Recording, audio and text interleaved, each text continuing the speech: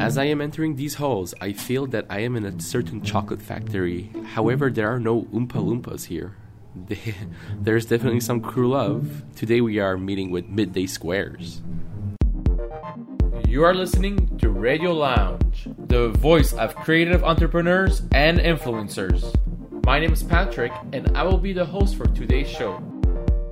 Now we are in the rooms, in the offices of Midday Squares. I'm joined by Nick, Jake, and Leslie, who are the ones who spearhead the whole project, who actually started all this. So we're super stoked. But before we get started, I want to because today it's all about the hype you guys created in a very short amount of time on social media and so on. But where is the hype coming from? Is it from you, or is it really from the chocolate I'm holding right now? I've never actually got the chance to taste it, just because wow. It's always sold out, it's always out, or something happens that I cannot go to the store. Amazing. So let's do this live while we're... Are you hungry? I am, yeah, kind of, yeah. Okay, it's really designed for when you're really hungry, so... Kills hunger. Kills hunger. That's the number Kills one that craving. Yeah. And the beauty of it, it's all vegan. Yes. Yeah. Perfect. Raw. Yeah. I'm a sweet tooth, so it's good. So it's dark chocolate. 85%.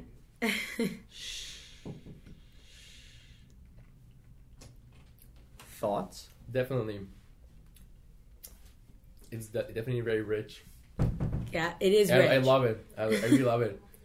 Now you can see the truth. You know? now I'm gonna start getting hooked on it. No, just to know, is there any fat or anything, or I'm gonna be healthy with this? So it's very healthy, but there is fat.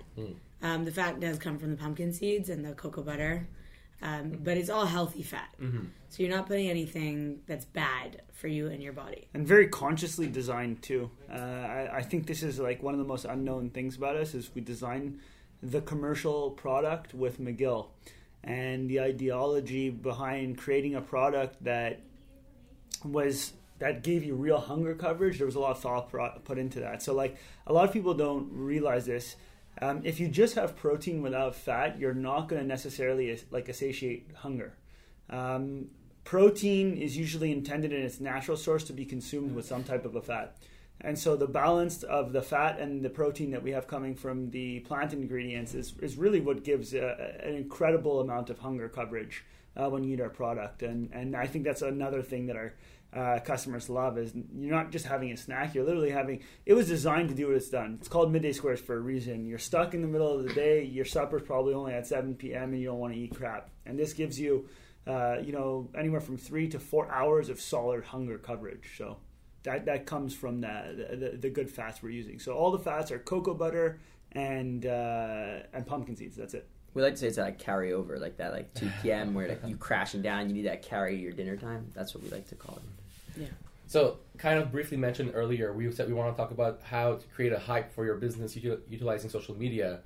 So we're clear from the day that we're recording, how long has it been that this company exists? So it's 6 months officially. Yeah, so we're going into our 6th month right now. Mm-hmm. Nick and I were working on it for some good amount of time prior to that, on obviously the branding and the formulation with McGill and all these things. But officially, August 15th, we launched a video on social media, and we have not looked back since. It's pretty crazy. Yeah. It seems like you're always it's sold out. There's a hype already online. I know we spoke with Jake earlier, and he did mention how there's results to be shared through what's been going on. Yes. But talking about how you said you start contemplating this before, going more about the situation of the chicken or the egg or the egg. Yeah, of course. So which came first? Is it the product or the demand? How did you say we're gonna be creating this?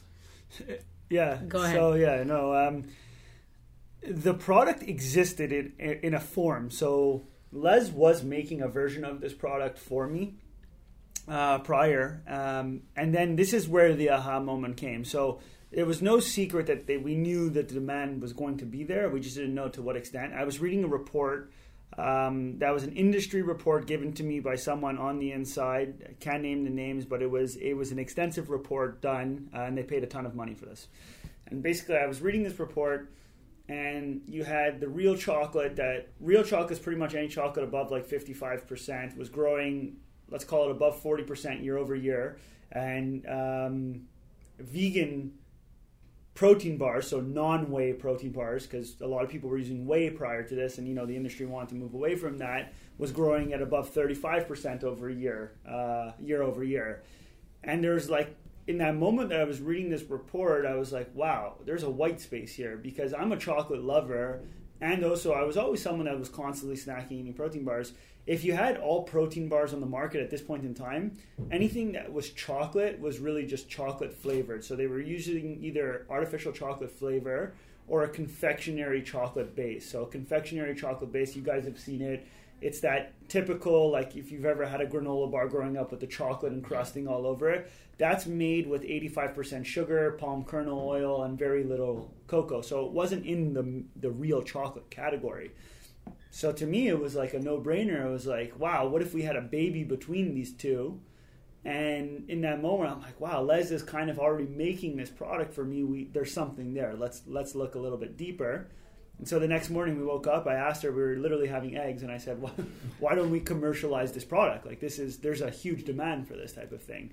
So to answer your question is I'm a big believer in, if you're going to build a product, find a demand first. And I think the demand existed, and we just tapped into the demand. Right. So I think, aside from the product being great and amazing like they're talking about, I think a true thing that has given that hype that you're talking about is having people, relate to us and being authentic as possible. For our social media, we created it more like a TV series, more like a TV show, rather than being about, oh, it's just chocolate here, or it's just, pictures of that. We took it and we showed our life, and we showed what the life of an average person is that's on the go, busy, healthy, fun, young, whatever it is. And they were able to relate to the exact same thing as us. And I think that the authenticity and showing love in everything we do, and showing that effort that, we'll go that extra mile for them, whether it's like, delivering them a good if it's late, or whether it's, just sending them a video of us saying hi. That has created something that not a lot of brands or companies take into consideration. I think that, here, Nick's going to continue it. Yeah, no, it's very important, though, that I want to jump in. That, in my opinion, is just the fuel. If the logs don't exist already, the fuel, and if the log and the fire doesn't exist, the fuel will do nothing. And so it's very important to remember that demand was, I think, the first and most crucial step for us being able to put the fuel on the fire. You put the fuel and we don't have the demand that I was just talking about, I don't think we're here today. Right. I think the combination of something that explodes is great entrepreneurs behind the product, strong product, and then authenticity. Because I think if you have those, and product market fit, right? If you have those four things, that's the formulation for success. And I think at the end of the day, the problem that's happening right now with a lot of brands is, and what Jake was speaking about is people are lacking authenticity. People are doing what they believe people want, or what they believe people want to see or hear, instead of just being themselves, and I discovered that personally because I was very concerned months before I started this. Okay, how do I look when I'm on camera and I'm on this? But I realized people like me like this. Mm-hmm. That's what people want to see. That's when I'm getting 500-600 likes for a photo, is when I'm just Leslie. Mm-hmm. And so I think a lot of the whole thing right here is us being Jake, Nick, and Leslie together with a really strong part of that product, that a lot of thought process and effort put into it, and the market demanding this product. Because we've all tried this individually and failed. That's what I was about to say. Yes, exactly. I had a clothing company, and I had amazing clothing, but I was trying to shove my clothing down people's throats, versus them being like, oh, wow, I need what you created. And that's what the beauty of it is. So I had the opposite of her. I had the fun, and, the hype that I guess he called fuel before, but I didn't have the logs. So I failed. That's it. And then he, I guess, is a little bit of both. Yeah, no, it is a little bit of both. And we've tried doing this on many occasions. Like, I've worked with also, not just on my own projects, but tons of different startups in Montreal. The product's everything. Like, you don't have that, you're getting nowhere else. Right, and that's the thing. You might buy this product because you think it's cool or it looks cool, but that doesn't mean you're going to buy it again. Once you open the package, it's all what's inside. Mm-hmm. And then you like what's inside, but then you're like, oh, wow, behind it are these three people that I can relate to. Mm-hmm. And that's the fuel. Yeah, that's the fuel. right? So that's what people are freaking about. And we all bring such different things to the table. So when somebody's meeting Jake, right, at the store, I mean, it's his character. It's that thing that you can't just become. It's Jake. And that's what they love. They love Jake, and that creates a hype because he's there on his car saying, woo, whatever. And that energy is being spread. Right. And that's part of it. Yeah. Right? Mm-hmm. So it's the combination of you three working together, but it's also like having a great product and being yourselves, bring together that made this a success. But I would also say like something that got added from what we saw from the stories, like the Instagram stories and stuff, such the culture. Yes, you guys created a culture around Crew it. love. Yeah. Crew love, exactly. So you have all these people buying your products, sharing your products, and like let's say you mentioned, you guys are also like sharing so much online. You're like, I don't know how many you probably have like 30, 40 stories a day almost. Yes. Woo! And Which is very hard. It's just very hard. I know because when you're launching a business or you're operating, you're focusing on one of the three big circles, which it's our publicity, production, or sales. Yeah. You cannot do all of that. No. And it's like you have the perfect combo. And I mean, most of the time we see you, Jake. We Yeah. see you. You're in the stories. You go on those carts. You go around the stores. You're creating that crew love. Yes. Bring people together. What other things you might say that's creating that hype? Really, like, see, the taste was good. You guys are charismatic. What else is bringing that? So do you guys mind if I take this? Take it. Of course. So before Jake was in the company, Nick and I were chatting about a few things, and he had come up with this idea to launch the sample program. So the sample program at the beginning really allowed people to try our bar from the comfort of their home instead of going into a store and having to, take a little. Sometimes you're like insecure to take the food at the can. There's all these things with taste testing. Why not everybody goes to the taste the food? So he's like, let's just do it through our website and allow people to have a sample for, at the time it was 50 cents. We had to shut it down because we exploded and we were in a consistent backlog. But so he was like, let's launch that. And then I said, I believed in our product so much that I said, let's take a photo and let's write on the photo, if you don't like this bar, we'll refund you your money. Or we'll to the likes of that. Yeah, Yeah, like something something along along those those lines. And from that one idea, what the sample program turned into our sample Polaroid program. First time customers get a Polaroid that's personalized to the person. To this day. Every First time customer gets it, and it's part of the experience. And I think that is what initially also exploded, is people wanted to post this photo of the three founders with a message to them with the bar. Like, they were just like, whoa, this is a great unboxing experience, and let's repost it. It's funny because so many companies put so much money into their unboxing experience from like a design aspect or box aspect, and we just, unfortunately, weren't fortunate enough to be in a product area where we can spend that type of money on the unboxing experience, because it just didn't allow. We would have to charge so much more for the product. So we had to, do something simple, cost effective, and in my opinion, that picture went further than any Other high end box yeah. we could have ever built. Yeah. In our, we could have Like, spent. people keep our photo on their fridge. Yeah. That's pretty powerful. They even put it on their walls, their Instagram walls too. And I think that got the audience familiar. Again, this wasn't planned; it was purely by accident. That got the audience In a habit. I wouldn't say interested in engaging with us as founders. Yes. Because they started to see these three people and became more curious about them.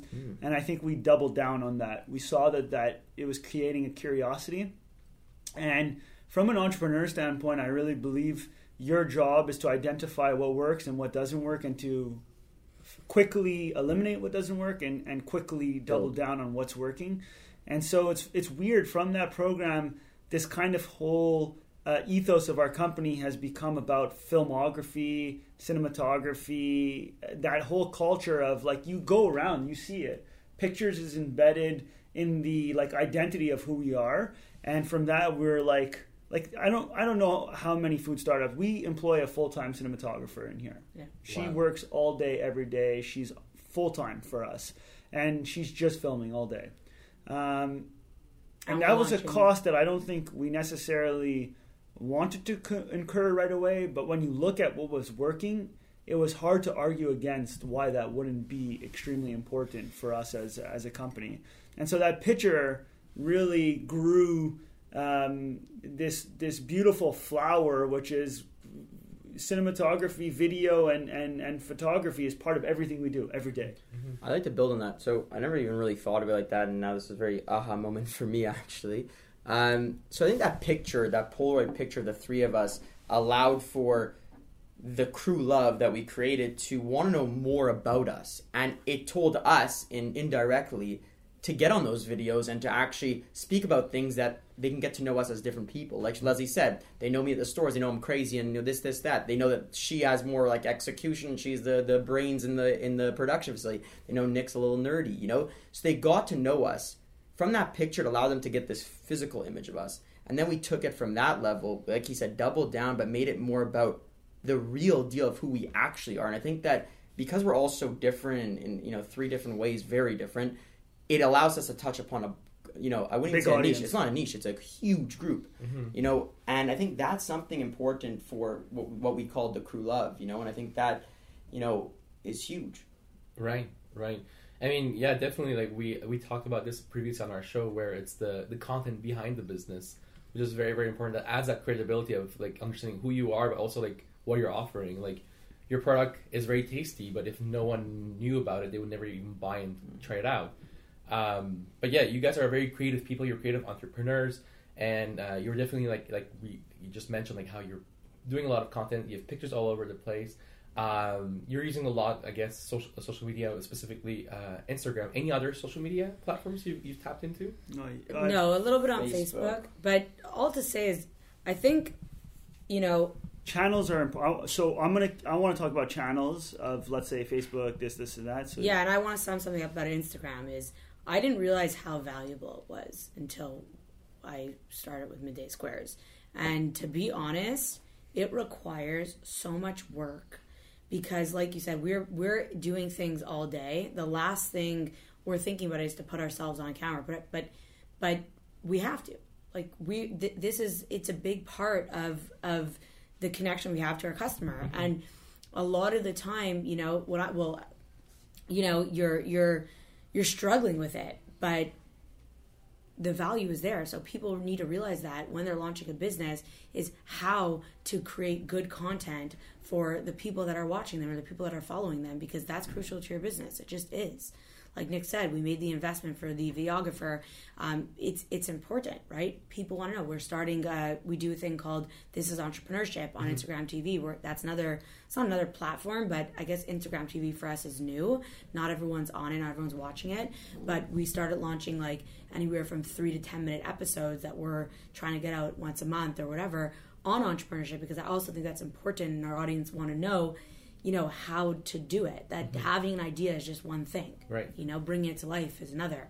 And then entering it into the market is, crazy. It's insane. Yeah, and to touch on channels, as you brought about channels, it's like we have one motto here, which is we have to add value to the customer. Everything we do has to add value to the customer. And what I mean by value is what we're about to release going to make you smile, laugh, feel a certain way?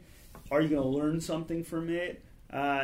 Is it going to touch you in that day rather than you just seeing this piece of content and you're like, and if you look at a lot of people's walls, they get more caught up on the aesthetic of the thing rather than the content that's being delivered from it. So, and we might have bad content some days, but we're working on that. But we try. Yeah. But I'm just saying we try generally very hard. So to that point is, Instagram started working, and we're not a big enough team yet to focus on other channels and add value on those channels. It's very important. Yeah. If we were to just launch those channels, it wouldn't be the way we feel it should be. And so I think you got to just stick to a channel based on the capacity you have. Right. And right now our capacity allows us to give a lot of love to Instagram. Doesn't mean we don't think that there's huge potential on even LinkedIn and Facebook. There's huge potential there. We just can't do it yet. Of course. And for those who are listening in, Instagram, for those who don't know, is like a mini website. You can literally shop on it, browse items, get gist of what the company is all about, and one profile. Basically. Oh yeah. And I also just one last thing on the platform is like if done properly, Instagram is not just a B2C tool, it's also a B2B tool. Of course. Oh, yeah. We've launched all of our major retailers through that channel. So like that was the biggest thing I didn't realize was that the ROI was not just on customers buying on our website. We're closing accounts like Air Canada, Copper Branch, Metro Group through these channels. Yeah, and what's interesting to see is, again, specifically when you talked about B2B, is that, you know, you're not only a company, but you're also bringing in that personality. You're bringing in that internet personality, basically.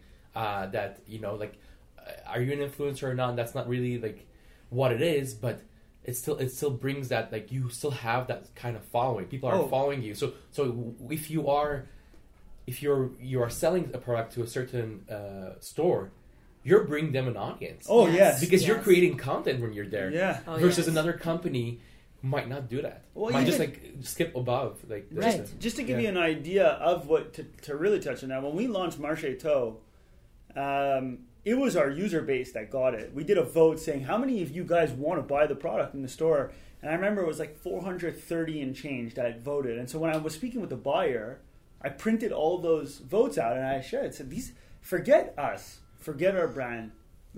We both have a common goal. I serve a customer, you serve a customer. Your customer, who is also my customer, is asking to buy the product in your stores, and here's my proof set for that. So let's deliver on that, you know." And you're absolutely right. It's a two-way audience, and I think that response is being met where the retailers are looking at us and saying, "Wow, these people are bringing an audience to our stores, and we're not." It's a two-way relationship, not just we have the foot traffic, so we're going to list your product. It's they have the foot traffic, and we have the audience that wants to shop in their stores. So it really has been harmonious in that way. Right, and I wanted to like finish up with that question. It's all about the client engagement. A lot of times I see you guys ask questions. Yeah. You say like, what kind of flavor you want, where you want to buy it, or whatnot. Yes. You know, how's that going? Great, it's a huge tool. Thousands of answers come in. You know, I was just going through one for tomorrow. We're doing some sort of fun shenanigan tomorrow. You know, I got, I think, 895 answers from customers, or Crew Love, I would say. Yeah, and I was going through and I was just reading it, and I was just like, there's so much value to understand, where are these people located? Where do they shop? Where do they go? And now what I'm doing tomorrow is based solely on those answers. And you should see the responses we're getting from it. And I just find that the data from these people can guide you in so many different directions. Flavors, for example, which is a huge market. Everything, even our packaging. Retailers, I mean, anything. Yeah. Years ago, companies had to pay like $30,000-$40,000 to get this data that we're getting in less than 10 minutes. Yeah. Yes, the power of social media. It's insane. Yes. Yeah. But these whole tools that Instagram's like started kind of, I mean, you could say Snapchat invented them, but whatever. The social thing is that the fact that they're allowing you to extract data now, like by doing the question box or the yes no's, that's powerful stuff. Because not only could you see the percentage breakdown, you can see the demographical breakdown. You can start to really understand statistically how relevant this data is, and it's, you know, for me, it's the most powerful tool we have. If you're using business Instagram, you have so many options, which allow you to have, like Nick was saying, so much data, and that's driven us in terms of social media on, you know, how to post, when to post. It's also, I mean, it's crazy. Yeah, it's also, I want to touch on a very, I think the audience will like this piece. It's also allowed us to understand a tipping point. So, like, we actually have a city rollout strategy because of it now. So on Instagram, you can see your following demographic per city level, and we actually know what tipping point we need to be at in that city before we launch major retailers. That's crazy, because now we can go into Toronto, we can actively do our launch, track exactly what part of the tipping point we're at, launch our local retailers, so like the gyms, the cool yoga studios, and when we reach that critical mass, we know it's time to bring on a major retailer. And that saves a lot of costs, not only on advertising, but also like because you have to produce. So if you have a lot of inventory, that kills. So you don't want to like overproduce either. Right? No, 100%. Yeah. I'd like to really emphasize on something before we end, because I know this about social media and hype. I want to tell people that, you know, that's starting a business, that we devote a lot of time to it. Like, you know, right before you came, the reason why we were taking a little bit of time was because we were working on something for social media. So I'm talking all day. It's not like, people say, oh, just schedule all your posts. We've tried that. That's not bullshit. It's bullshit, and I'm gonna say it. I don't care. We tried at the beginning. I tried to show them plans, this, that. It doesn't work, because if you want to be as real as possible and as live as possible, you can't do it. Even if we got inspired today by something, there's a problem, something happened, something didn't come true.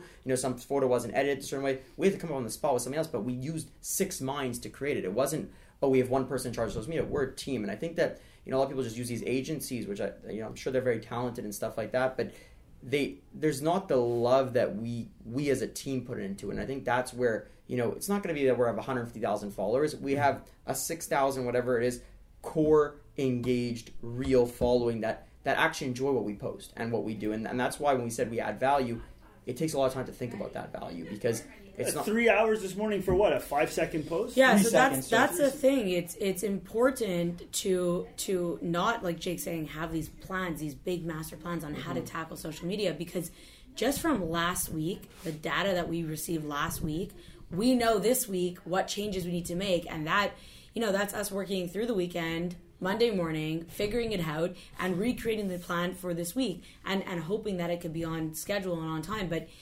look, you're testing new things every day. You're trying new things, and people are moving away from liking that perfect photo, that perfect Instagram, all color coordinated. Like Nick said, people interact with the individual photo.